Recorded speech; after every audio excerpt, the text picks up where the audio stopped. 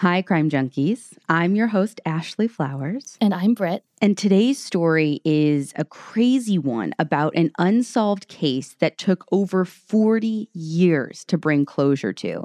And it takes you really inside the investigation to show you how a couple of tenacious investigators found the truth amongst years of lies and how they ended up capturing Lloyd Lee Welch for the murder of Kate and Sheila Lyon. But listen close, because this story opens the door to other cases that have very specific things we can do to help with.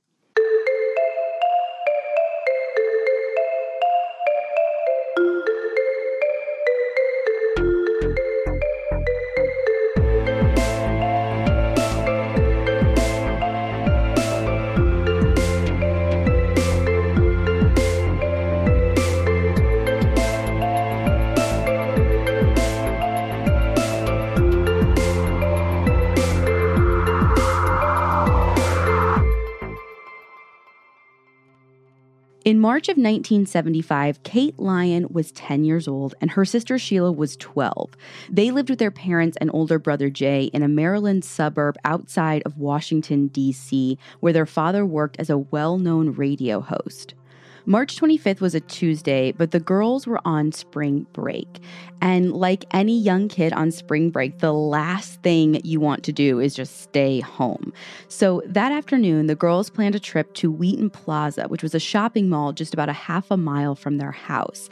They could walk there on their own, and, they took a couple of bucks with them. They were going to eat lunch at this restaurant there, and they left the house sometime around 11 or 12 o'clock, and they promised their mom they'd be home by 4. Now, they were going for lunch, but Wheaton Plaza was like the hub of the town. It was likely that they would see friends, likely they would hang out, just do it, the young girls too. Right. 4 o'clock rolled around, then 4:30, 5 o'clock, and the girls still weren't back home.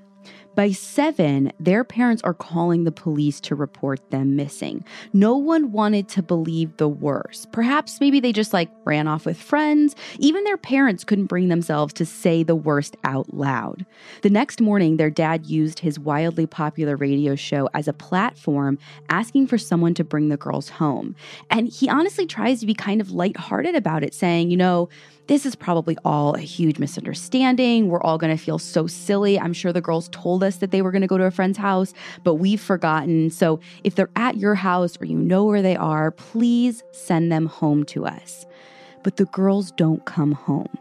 As more time passes and their hearts sink, suspicion is placed on the girl's dad, not for any real reason other than statistics. Most of the time, something happens to children, it's done by someone close. Right. But it doesn't take long to rule him out.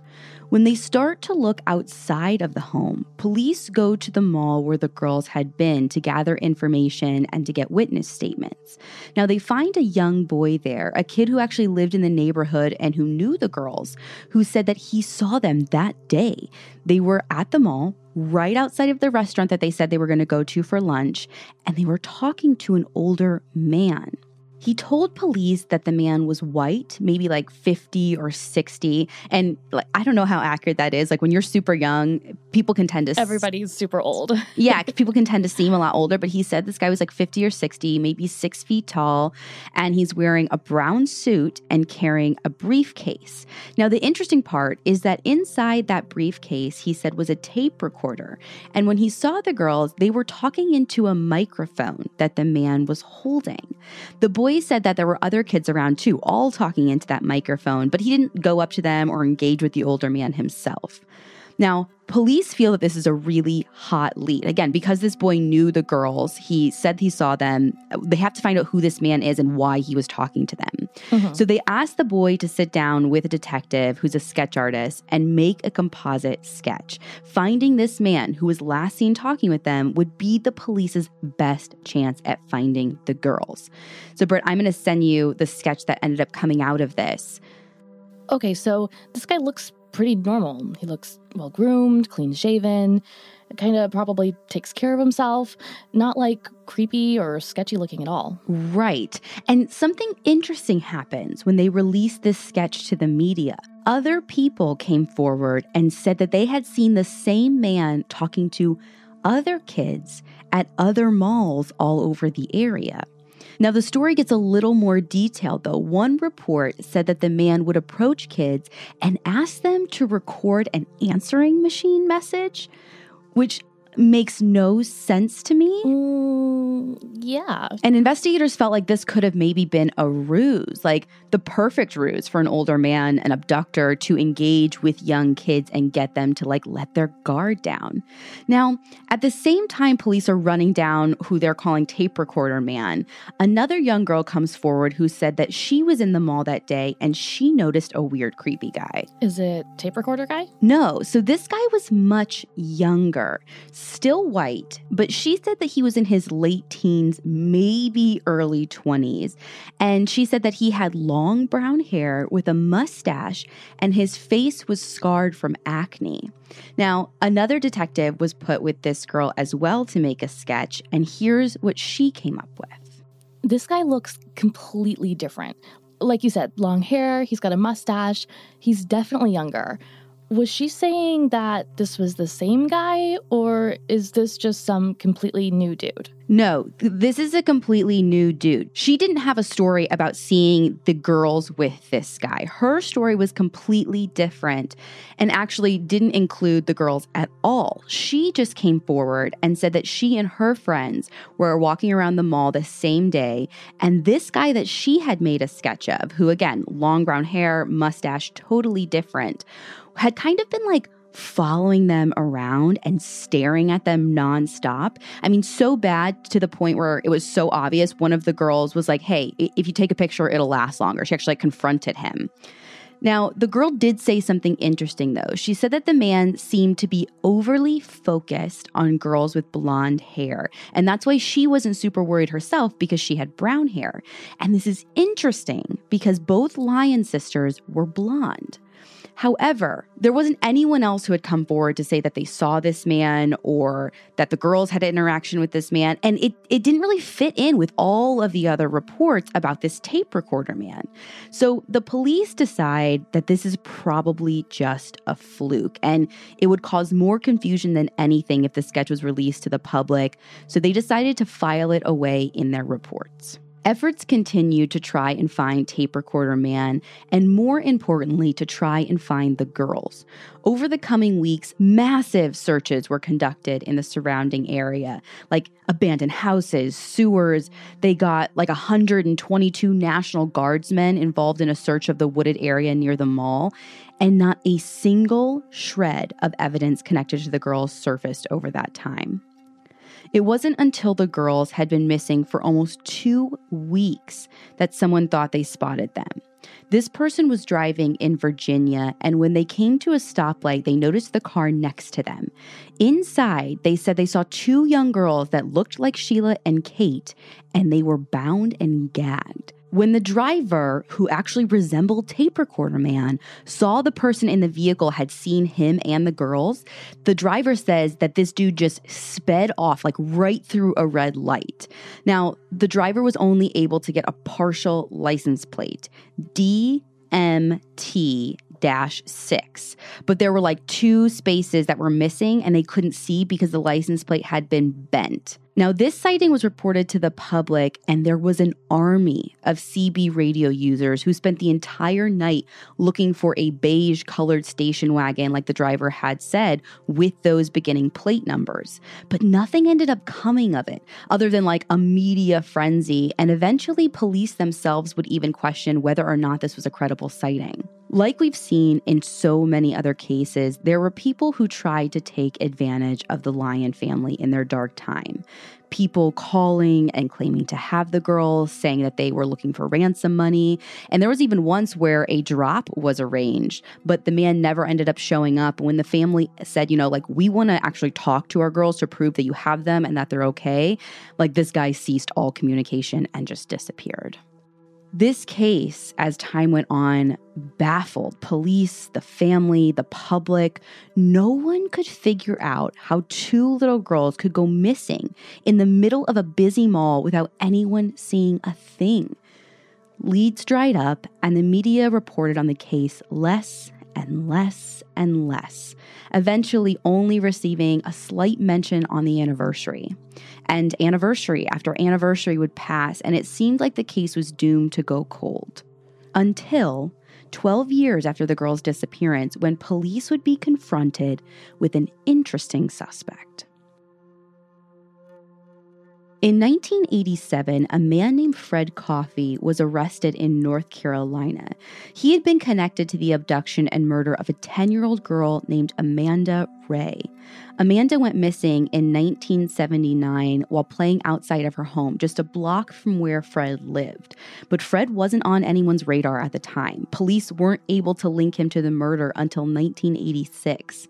He was convicted and sentenced to the death penalty, but the sentence was overturned, twice actually, and eventually he just got life, which in North Carolina meant that he would also have the option for parole. Once he was on police's radar for Amanda's murder, police started linking him to more and more cases, some in North Carolina, but also in other states as well. Sometime in the 1980s, a police task force was brought together, and they were asked to look at unsolved cases involving children like along the East Coast, and they get together and start comparing notes, and this Fred Coffey guy comes up. Along with the Lyon sisters case, one of the unsolved cases they had was from July of 1975, just a few months after the Lyon sisters disappeared, but just about 3.5 miles up the road. A 15-year-old girl named Kathy Beatty had gone missing. She left a note for her mother the night of Thursday, July 24th. She said that she was going to be at a friend's house, but she would be home by 10 p.m. Now, her mom found this note when she came home at 11, so Kathy was already late, but it was pouring down rain that night, and her mom thought maybe she was just waiting for a ride home rather than walking home like she normally would. So her mom decided to go to that friend's house to pick her up. But when she arrived, Kathy wasn't there. She wouldn't find out until later that Kathy had never been there, but her friends were trying to cover for her. All of them end up driving around looking for her, but no one was able to find her that night. It wasn't until the next morning when Kathy's older sister went to the local Kmart to look for her that she saw a horrible sight. Her younger sister was laying in a ditch behind the store. She was almost unrecognizable because of the depression in her skull where she had been severely beaten. Though she was found alive by her sister, she eventually passed away after 11 days in the hospital due to her injuries. Oh my God. In addition to being beaten, it was found that Kathy had been sexually assaulted as well. And for many years, her case, like the Lyon case, went unsolved. Hundreds of people were interviewed, and there were suspects, but no one was ever arrested. Then, in the 80s, all of a sudden, there's this man, Fred Coffey, who they're comparing cases to, and there were some odd details that stood out about Fred. Now, he'd left the Navy in 1975 and moved to Montgomery County in March of 1975. So that was only 4 months before Kathy's murder, right? Yep, and it was the same month that the Lyon girls went missing. Fred, who looked dangerously like Tape Recorder Man, had just started a new job at a place called Vitrol Labs. And Vitrol Labs was just across the street from where Kathy was found. And the parking lot for Vitrol Labs bordered the apartment complex where Kathy lived. And that's not even the most incriminating part. When Kathy was found back in July of 75, the newspapers had reported on the case. And when they reported on it accurately, they said that she had been found alive. Now, without explanation, the very same day this is published, Fred Coffey left his brand new job, a job that he'd only been at for months, without saying a word, without giving notice. Nothing. So he fled? I mean, that's what it seems like. So this put him on the radar in Kathy's case, and in the same breath, put him on the radar for the Lyon sister case. But there must have been a problem, and I don't know what that problem was exactly, but they were never able to link him definitively to either case. And according to the Justice for Amanda site, her mom claims that Coffey is suspected in 12 murders in 5 other states. Oh my God. I mean, I know this guy is like prolific, but as far as I can tell, no additional charges have been filed. Now, there was one particular case I could find his name linked to in the news. It was a 5-year-old named Neely Smith who went missing after playing outside of her apartment complex, just like Amanda. And this girl lived in the very same complex as Fred Coffey. But there was like a news article from July of 2015 saying that police were going to compare his DNA to the crime scene evidence. And nothing else. Yes. How many times have we seen this? So we don't know if it's a match. I don't know if it wasn't a match. Or if it was ever even tested. Exactly. Like, I don't know if they're even still waiting. I mean, we know how long sometimes these backlogs are. Could they be, I mean, I know you said that he was going to be up for parole eventually. Do you think they might be waiting to charge him till then? Maybe, but that seems really risky, don't you think? Like, just charge him now. I mean, this guy's 70. By the time he'd be up for parole for a fresh case, I mean, he could very likely be dead. I mean, yeah, I guess. I don't know North Carolina law very well, but maybe it's like a time served type of thing there. That could be like if they have that law where if they charged him now, they would count time served. Maybe that's why they're not doing it. But I honestly don't know. I'm not familiar with North Carolina law. It just seems strange to me that they would do this article and that there'd be zero follow-up. Yeah. But it could also be, like I said earlier, that the testing just isn't completed. I have no idea either about the backlog in North Carolina. So now and then, Fred Coffey got connected to a lot of cases, but he hasn't been officially convicted of anything new. In February of this year, 2019, there was a news article stating that police were now reevaluating and resubmitting key DNA evidence in Kathy's case. But we don't know what that is, and we don't know how long that will take. Again, the other article is from 2015 trying to connect Fred Coffey to something. Who knows if they just started in February of 2019 for Kathy Beatty, when that's going to be done. Right. So it very well could be that in the coming months or years, we find out that Fred has something to do with Kathy's murder, or we find out that all of his actions were just like very weird and strange coincidences. And that's very possible because for a long time, people thought the Lyon sisters' disappearance and Kathy's cases were connected. But the more we learn about the Lyon case, the more we can be sure Fred Coffey wasn't the man responsible, because it was a man by the name of Ray Molesky that would break this case wide open decades later. The name Ray Molesky didn't mean anything right away when police first arrested him for the murder of his wife and son in 1977.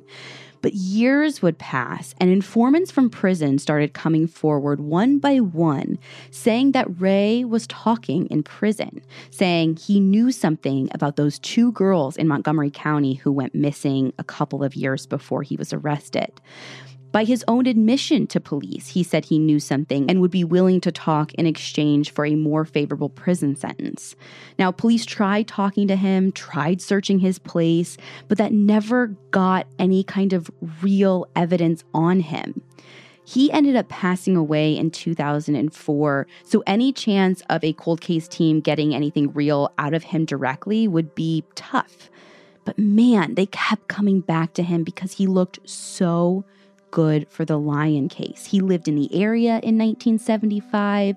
He looked so much like the composite sketch of Tape Recorder Man. And above all else, he was a notorious pedophile. For years, all police had was this suspicion about Ray Molesky, this gut feeling that they knew he was their guy, but he had slipped through their fingers. Cold case teams came and went, and it wasn't until 2013 that one detective, by sheer luck, maybe even divine intervention, came across a report that could nail Molesky, a report that would change absolutely everything about this case. Detective Chris Hamrock had been assigned to the case all these years later. He, like many people before him, thought Molesky was actually good for it. He was the prime suspect, but he could never find that one thing to nail him on it. But one day, he came back to the files, and there was this report just sitting on top. Now, he'd been through all the files before, but he'd never seen this one or never paid attention to it and somehow always glossed over it because it never seemed important.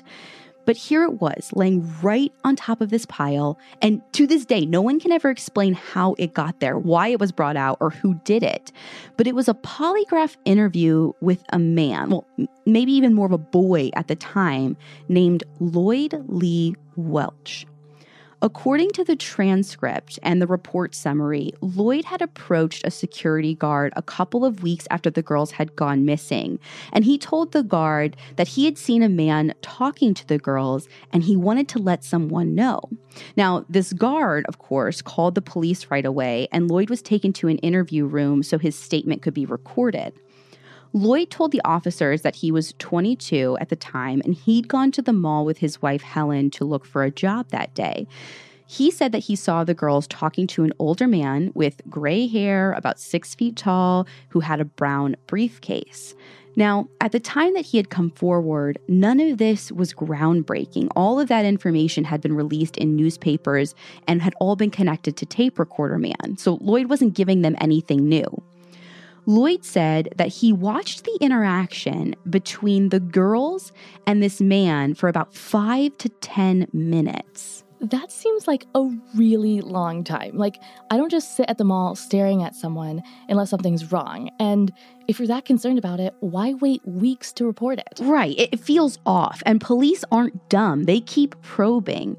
And Lloyd's story goes on. And he says that him and his wife saw the man and the girls together again a little bit later. And the man is like putting the girls into a car. This is when police ask him pretty much the same question you did. Like, if all of this stood out so much, like you're watching them for 5 to 10 minutes because something is out of the ordinary to you, why are you just coming forward now? And Lloyd says, well, I wasn't sure then. And now that I've been seeing all this stuff on the news, I really wanted to help. He does offer one new detail, though. And this is the detail that sticks out in the police report all these years later to the cold case detective who found it. He says that the man talking to the girls had a limp. Now, to go back to 1975, when the detective is taking this report and interviewing him, they decide to give him a polygraph about all of this information, and unsurprisingly, he failed. The only question he didn't fail was on the point that he had been in the mall that day. Everything else was a lie. So back in 75, they just kind of file this away. It's just a fluke. And the summary report had one big written word, like at the top, that just said lied. The officer at the time was kind of annoyed, like this guy's wasting their time. He's some knucklehead who's just trying to inject himself into the investigation. Maybe he wants to play the hero. Or maybe he's even trying to collect the reward money that was out there because like at the time there was a big chunk of money, but he wasn't offering them anything new. For almost 40 years, that report just sat in the file, and every cold case detective who worked on this never gave it a second look. But again, there it was, sitting on top, begging to be looked at, and Detective Hamrock saw something that pops out at him, that limp. Lloyd had said the man walked with a limp, and sure, it would have meant nothing to the detectives at the time, but with his specific suspect in mind, with Ray Molesky in focus, that did mean something because Ray had a limp, and that was new information that wasn't put out to the public back then because, again, they weren't looking at Ray. This detective thinks, holy crap, like, did I just somehow stumble across the one guy who can put my suspect in the mall? Like, this is it. We're, 30 plus years later, and I actually might have a key witness. A team is assembled to go talk to Lloyd. It's like a team of Dave, Mark, Katie, and Karen. They have like a great mix of detectives.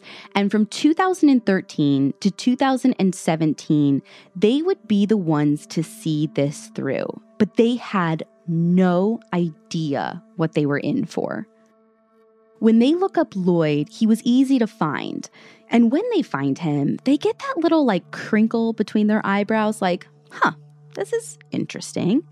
He was in prison serving a 33-year sentence for sexual assault on a minor. So another pedophile? Yeah. And so they start to wonder, maybe he knew Molesky more than just seeing him at the mall that day, but they'd have to talk to him to find out. He was in prison in Delaware, so they couldn't make him any kind of deal, they couldn't lighten his prison sentence or get him moved if he wanted it. So they decided to go in with the strategy that he had to flip on Molesky, because if he didn't, maybe he'd go down for the crimes. And they weren't 100% bluffing, because along with the old statement, something else was found. Remember that sketch that was made based off the girl's statement in the mall who said that guy with the long hair was staring at her and her friends? Yeah, the young guy with the mustache. Right. So now that police are looking Lloyd up before they go to talk to him, check out Lloyd's picture next to that sketch. Whoa, it's the same guy. Very, very close. So when they go to meet him, they're almost surprised at how much Lloyd liked to talk and talk and talk and talk and talk. And they tried to hide, originally their plan, they wanted to hide why they were there. But one of the detectives wore a shirt from Montgomery County. And so right away though, they walk in and Lloyd knew why they were there. He's like, oh, you guys are here about those little girls. And to the investigators, they're like, oh my God, is this an admission? And he says, no, I lived in Montgomery County. That was the biggest case. If you come rolling in here with a Montgomery County shirt, that's what I'm going to think. Now, Dave ends up kind of being the lead investigator on this and becomes buddy-buddy with Lloyd. Dave says, listen, I'm on your side. I want to make sure that you don't get mixed up in this the wrong way. So let's start from the beginning. Why did you come forward weeks after this happened all those years ago? And Lloyd says, I was just trying to help. And so Dave's like, good. Well, if you still want to help, I would like you to. I think you can. And this is where their multi-year saga begins. At first, Lloyd denies all of it, kind of. He denies being in the mall. He denies going into the police station. He says he just called them from a payphone. But I don't know if he doesn't realize that things are written down or recorded or whatever, but Dave confronts him with his written statement and the polygraph test and the transcript. So Lloyd's story has to change. They show him a picture of Ray Molesky and he says, yeah, I think that could be the guy that I saw that day. Now, this is huge. Lloyd goes on to tell them that he knew Molesky. They would party together, ran in the same crowd together. And the investigators keep thinking, what are the odds that two men who knew each other and shared the same perversions were in the same mall at the same time, but they weren't there for the same reason? They kind of imply this to Lloyd, maybe you knew him, did you go with him? But Lloyd's story, at least in that first interview, was just that he saw Molesky and he wasn't there with him. But over time, the story keeps changing, just a little bit at first. But eventually, they realize that they're talking to a killer. The first lie was where Lloyd and his girlfriend were. Now, first they were in a car when they saw the girls get into the car with that guy. Then they were getting onto a bus. And eventually, these small details changed constantly in Lloyd's retelling of the story. And it's hard to track all of his lies. Now, I don't know how, it didn't feel like total BS to the investigators. I probably would have totally written him off. He's wasting my time. But something told these investigators that there was something there, something worth fighting for, because a pattern would start to emerge when they talked to Lloyd. Not over a single day, but over weeks and months. Lloyd would feed them hours of lies and BS. Then, at the very end of their interview, every single time, there would be a kernel of truth. And not even the whole truth. But the story would change just enough, and there would be something that felt genuine that Lloyd was saying. Not 100% truth, again, it was covered in lies, but It was the closest thing that they had always come to the truth. And each time they would step closer and closer to reality. Over time, he admitted that he was there with Molesky and he helped him get the girls, but swears he didn't do anything. Then Molesky disappears from the story altogether, and now it's Lloyd's uncle that actually took the girls. And his uncle was a security guard somewhere else, and he said that he used this ruse to get them to go. Eventually, Lloyd added his cousin Teddy to the mix. Now he says it was his uncle and his cousin, and he just happened to be with them. Okay, maybe he helped get the girls into the car, but then they dropped Lloyd off at an ice cream store, and he had no idea what happened to them after that. So you can see he's getting like more and more involved in the story. Mm-hmm. The thing about Lloyd pointing fingers at his family is that they all seem to be really capable of something like this. The family had two big groups that lived one in this area and then another out in Virginia, about 5 hours away. The entire family were pedophiles. They participated in incest. The younger kids had been molested by the older generations. And then eventually the younger kids were taught that it's okay to experiment sexually with their siblings or their cousins. So, this family is looking more and more like they could be guilty of something. Mm-hmm. Now, Lloyd's Uncle Dick, who's the one that he pointed to as being at the mall that day and being responsible for all of this, was a pedophile. And Teddy, who he said was at the mall, was abused by his family and then later by a wealthy man who he lived with. Honestly, that's actually like a totally crazy story too, because even though Teddy confronted this older man after eventually having counseling years and years later, the abuse with him stopped, but Teddy kept this man in his life, like part of the family. And after Teddy got married and had kids, this guy starts molesting his kids. Like, it is a very twisted, perverse, like saga that you read about.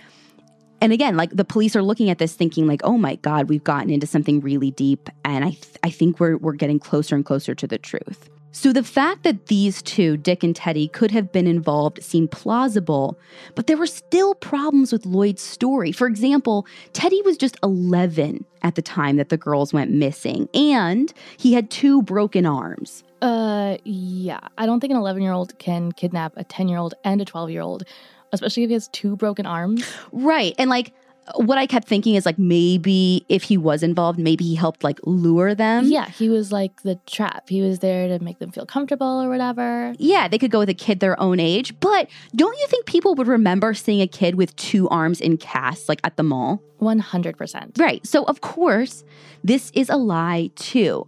But buried in this lie is part of the truth. In his original story about his cousin and his uncle, when Lloyd was finally admitting that he might have had something to do with helping them get the girls, he said that he helped them by like asking the girls if they wanted to go party to like get them out to the car. I'm sorry, these girls were 10 and 12. I don't think they were really into the party scene, but... Yeah, listen, no one is saying that they buy this load of crap, but it's his story that he gets them to his uncle's car, and he's in the back with one girl, his uncle and Teddy are up in the front with another girl, and then he gets dropped off.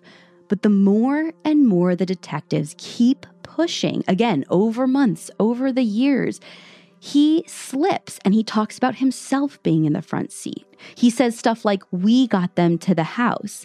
And the same pattern emerges.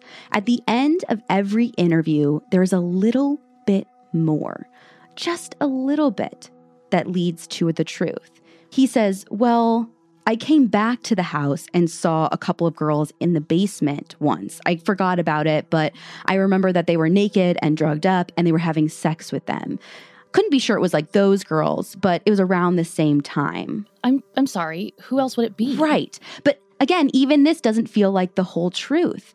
Now, in their very, very first interview, when Dave asked him what he thought happened to the girls, if he had nothing to do with it, he said, "Well, my opinion is that he killed them, raped them, and he probably burned them."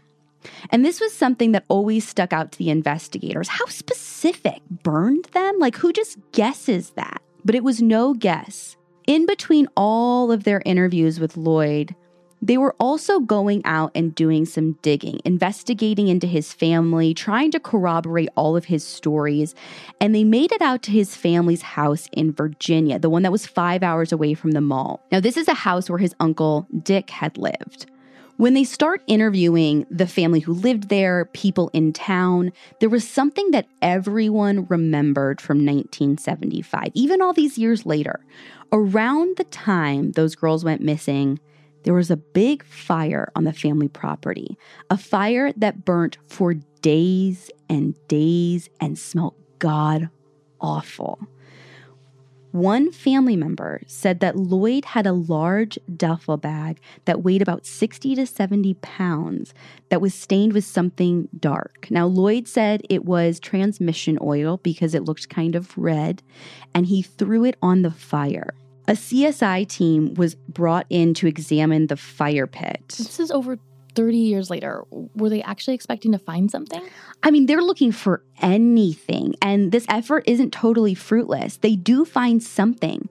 They find a couple of bone fragments, pieces of clothing, or maybe cloth from that duffel bag, and wire that they said was the same kind that could have been from a pair of glasses that Sheila wore. But unfortunately, because you mentioned it's 33, 34 years later, time and the elements had degraded all of these things too much. Nothing could conclusively be linked back to the girls. But this was still enough to keep the investigators going, to prove to them that they were on the right track. If they kept listening to Lloyd and kept pulling the story out of him, they'd get closer and closer to the truth. Now, in the book that I read about this case, it was called The Last Stone by Mark Bowden, the author said what the police realized is that you couldn't listen to the stories that Lloyd would tell. The web he spun was messy. It made zero sense. Every time he opened his mouth, it was a completely different story that completely contradicted the one he just told you. But if you paid attention to the details, those details stayed the same because those were the things that were ingrained in his brain. Like, I think I've heard this in a lot of other interviews with investigators or behavioral analysis people. Like, it's hard to remember a lie, but the things that you saw, the things that you experienced, those stay the same. And in Lloyd's pattern, he had these details that stayed the same, but he would always distance himself from those details. It was someone else who he saw do this. It was someone else who was driving. It was someone else sitting next to the girl. Like, he's replacing himself in the story with someone else. Now, the part about the fire was the same. Lloyd kept coming back to, there was a fire, someone put a girl in the fire. At least that's what I heard. I don't know, I wasn't there. Again, it always changed, but there always was a fire. And now they felt like they could back that up. There was also another part that existed in every story, a basement where Lloyd said he saw those girls. Now, again, his details about this basement were chilling. He described the 2 rooms in vivid detail. He said you can only enter the basement from the back side of the house. It was old and dingy. There was like a couch and a radio in one room and a mattress in the back room. And as his stories go on and on over the years, it's his story that he had come in and seen the girls naked and drugged up there. He had come in and seen somebody assaulting the girls there. Eventually, as he elaborated on these stories, he told police that his Uncle Dick had killed Kate in that basement. He described a bloody scene where Dick dismembered her body. And it was in such detail that he even talked about how his uncle couldn't fully swing the axe because the ceiling was too low. Now, where this basement was changed all the time. Dick's house, Teddy's friend's house. But like the bonfire, the investigators were determined to find it. Dave went from place to place that Lloyd mentioned, but struck out every time. He was just about to give up until he remembered one more place, Lloyd's dad's house, exactly where Lloyd had been living at the time of the disappearances. 30-something years later, the house had new occupants, but Dave knocked on the door, asked the nice lady if he could see the basement, and she said, sure. but you can only get to the basement from the outside. When Dave opened up the door, all of the hairs on the back of his neck stood at attention. It was exactly what Lloyd had been describing for months. There was more junk in this basement 30 years later, but there was the couch, there was the radio, and there was the back room where he said the girls had been drugged and naked. Dave was more sure than ever that Lloyd saw all of this because he had done it all himself. A CSI team came to sweep this place, and disappointment swept over the team when nothing was found in that front room. Just like tiny spots here and there that reacted with luminol, but nothing out of the normal, nothing you wouldn't expect to see in a basement workspace. Just when they maybe had their first tinge of doubt, they moved to the back room. It lit up from floor to ceiling with luminol. Oh my God. And right then, Dave believed he knew what happened to those girls. Dave's theory is that Lloyd did this all on his own. He had pretended to be a security guard.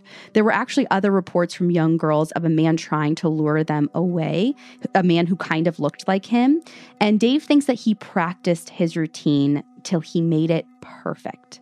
He thinks that he kept the girls in the basement of his dad's home. He eventually killed Kate there and transported her body in the duffel bag. Now, when he transported Kate, Dave thinks that Sheila was still alive and that Sheila was given to his family in Virginia at that house 5 hours away, basically to keep them quiet. And eventually, he thinks the family in Virginia killed Sheila. Why did he think they were killed in separate places? Well, once they realized that the girls likely were brought to the Welch property in Virginia, they dug up areas around the property, and they were able to find a single tooth that they estimated to have belonged to a 12-year-old, which is exactly Sheila's age. And in every story, again, the details stay the same. In every story, it's only Kate who was killed in the basement. It's only Kate that was put into the bonfire. So they have this tooth. Were they ever able to conclusively connect it to Sheila? Here's the problem. Oh, no. Sometime in transportation of this piece of evidence, and, there's plenty of theories about corruption or whatever, or incompetence, the tooth has disappeared. Ugh. So they've never been conclusively able to link that tooth to Sheila. The basement, they were ripping out concrete from it, but it was all so degraded that they couldn't even get a blood type, much less a DNA sample. So unfortunately, there's no physical evidence that the Lyon family has proving what happened. Just the ever-changing confession of a depraved man and his family and the theories that investigators put together.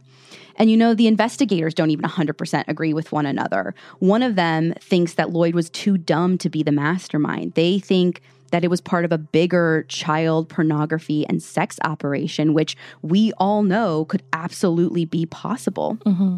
Lloyd ended up pleading guilty, but still tells reporters and anyone who will listen to him that he had no choice. He got screwed over by the police. He had nothing to do with it.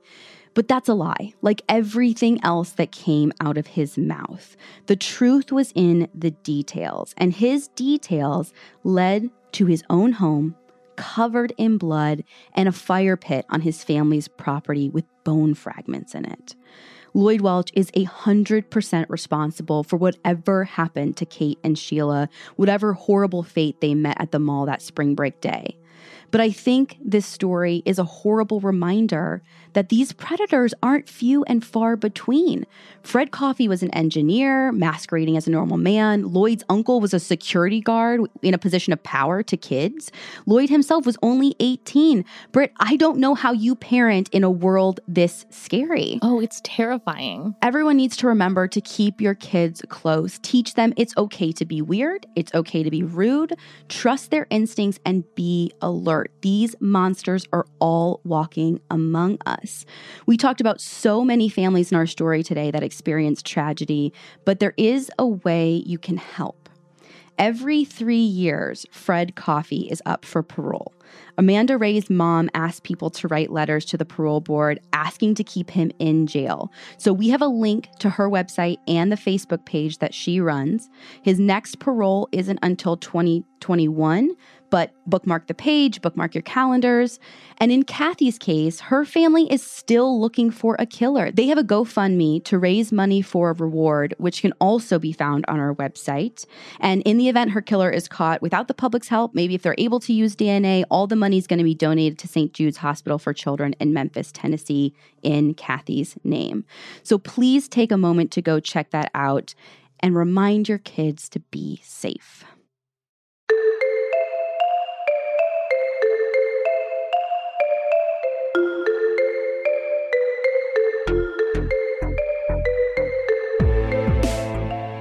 All of that information, again, you can find that on our website, crimejunkiepodcast.com. And be sure to follow us on social media at CrimeJunkiePod on Twitter and at CrimeJunkiePodcast on Instagram. We will be back next week with a brand new episode.